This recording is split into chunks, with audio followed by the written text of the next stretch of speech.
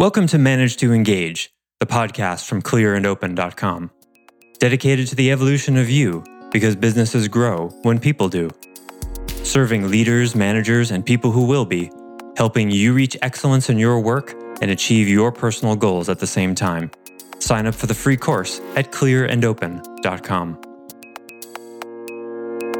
The ability, moment to moment, day to day, to distinguish between I did something bad and I am bad is one of the hallmarks of maturity.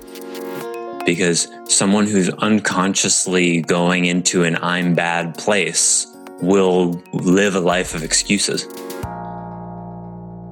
Hi, it's Joseph, and thanks for tuning in to Manage to Engage, the podcast from clearandopen.com. In this first episode of a new 4-part series, we return to the topic of shame and how it plays such a big role in our culture and our lives. Specifically, we cover what happens when misdeeds are exposed. Have you ever found yourself caught in a lie or made an excuse for dropping a ball? Or ever been in a position of leadership and confronted your employees for doing these things? The distinction between doing a bad thing and being a bad person is large, but being able to admit that you did wrong is an important part of being a mature, responsible human being. It's a great conversation that really shows how we relate to each other and ourselves when something has gone wrong in nearly every relationship in our lives, including those outside the workplace. This episode is from a recent weekly member webcast. For more information about the many benefits of Clear and Open membership and how to get the help you need in conversations like this, please go to clearandopen.com. Thanks so much for listening. Let's dive in. So, I have a question, an inquiry for us today. Any burning questions before we go down the road of the inquiry? Yes. Dialectic inquiry. Okay, dialectic inquiry averted. Peter has a burning question. Well, I'm not sure it's a question, but an observation.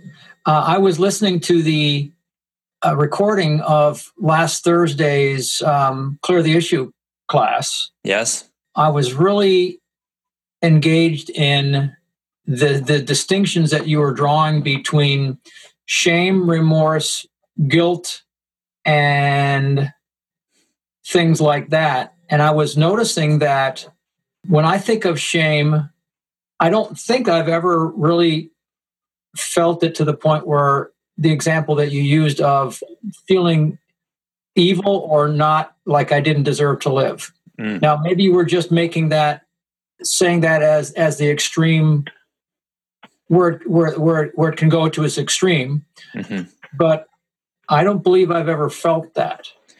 And one of the things that I associate shame with is the idea that somebody, a part of me that I'm not proud of, and maybe and would like to change, has been revealed to somebody that I may not ever be able to regain their trust, confidence, and love because of this flaw that I have that's been revealed in me. That's kind of what I associate with shame. Just wondered if you wanted to comment on that. Yeah. It's more of a loss of something from me versus the remorse, which might be a regret in relation to a harm you've done to somebody else. So in that scenario, the key distinction that you bring there is that an aspect of you has been revealed such that you've lost the love, trust, respect, whatever of that person. That would be different. It would be different to say that you've done something to lose that trust, love, etc. Do you see the difference there? One is I did something bad. The other is I'm bad. And now it's finally been revealed. And the implication is the badness has been revealed. Therefore, it was always there. See, the way you said it was, it's been revealed, not I did something bad. It's been revealed that the badness was there all the time. You see, the way you phrased it, the implication was you've been in a existential battle against repressing your core evilness your entire life. You see, that's the paradigm from which that came. Okay. I thought of it. Yeah, you see what I mean? Because I was thinking the application, which I didn't make clear a minute ago, was that I think I would imagine something like having lied to a client to protect my ass and then imagining having that be revealed. Okay, but what's revealed? The action or an essential quality of your being? Maybe an essential quality of my being, namely being dishonest or something like that. Yeah. And I've known you for about 15 years, and being dishonest does not occur to me as one of the essential qualities of your being. Thank you for that. And I guess that's true. It's not an essential quality. It is. Yes. Well, I just was about to clarify. Okay. Sometimes I'm dishonest. Sometimes I lie, and that's not something that I'm proud of. It's not an essential quality. Yes, I think you're correct. And that's really what we're talking about here is the difference between I did something bad and I am someone bad. So people will usually, when an excuse, deflection, or logical fallacy gets made, it's because someone is defending against shame. Reality shows up. Hey, this happened. You dropped this ball. That becomes a shame trigger, right? The feeling comes up of, oh no, I did that and I'm a bad person. Well, I can't have it revealed how bad a person I am. So I have to divert attention from that. Okay. That, ladies and gentlemen, is the root of all incompetence in the history of the world. That's it. We live in a shame-based world, and every culture has got sort of their own different expression of it, but that's it.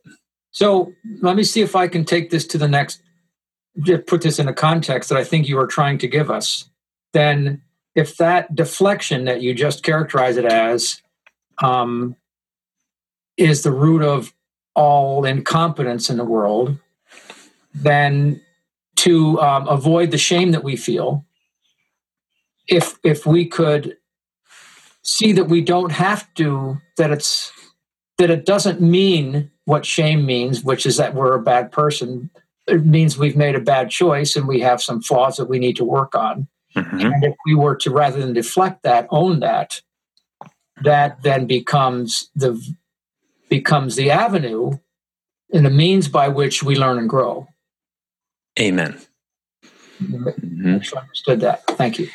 The ability, moment to moment, day to day, to distinguish between I did something bad and I am bad is one of the hallmarks of maturity. Because someone who's unconsciously going into an I'm bad place will live a life of excuses. It's the only way for them to, in a sense, live with themselves. Exactly. And sometimes that's quite unconscious. Reflexive defense mechanism. Mm-hmm. And so that's where sort of the paradox shows up of only strong, mature people can admit they screwed up. Right? We sort of know this intuitively, right? But why is that? Well, because when they screw up, it doesn't go into a shame bucket. Right. They have an experience of their essential goodness or a belief in it or something. They've got something that says, hey, I'm okay. And I make mistakes sometime. And this is not the end of the world. I can admit I made this mistake and not collapse into a pile of shame. Someone who cannot admit their mistakes, it can vary. You can be great at admitting mistakes and then one moment not. But in general, people who are defensive or excuse making or in general, not responsible and can't demonstrate a pattern of owning their mistakes, they've got shame issues. Thanks for listening to Manage to Engage, the Clear and Open podcast. Join us next week when you'll be a little bit closer to who you're destined to be. Until then, know that Clear and Open is dedicated to the evolution of you because businesses grow when people do. Be sure to visit clearandopen.com for the latest tools, articles, and free resources to help you on your journey. Thanks for listening, and bye for now.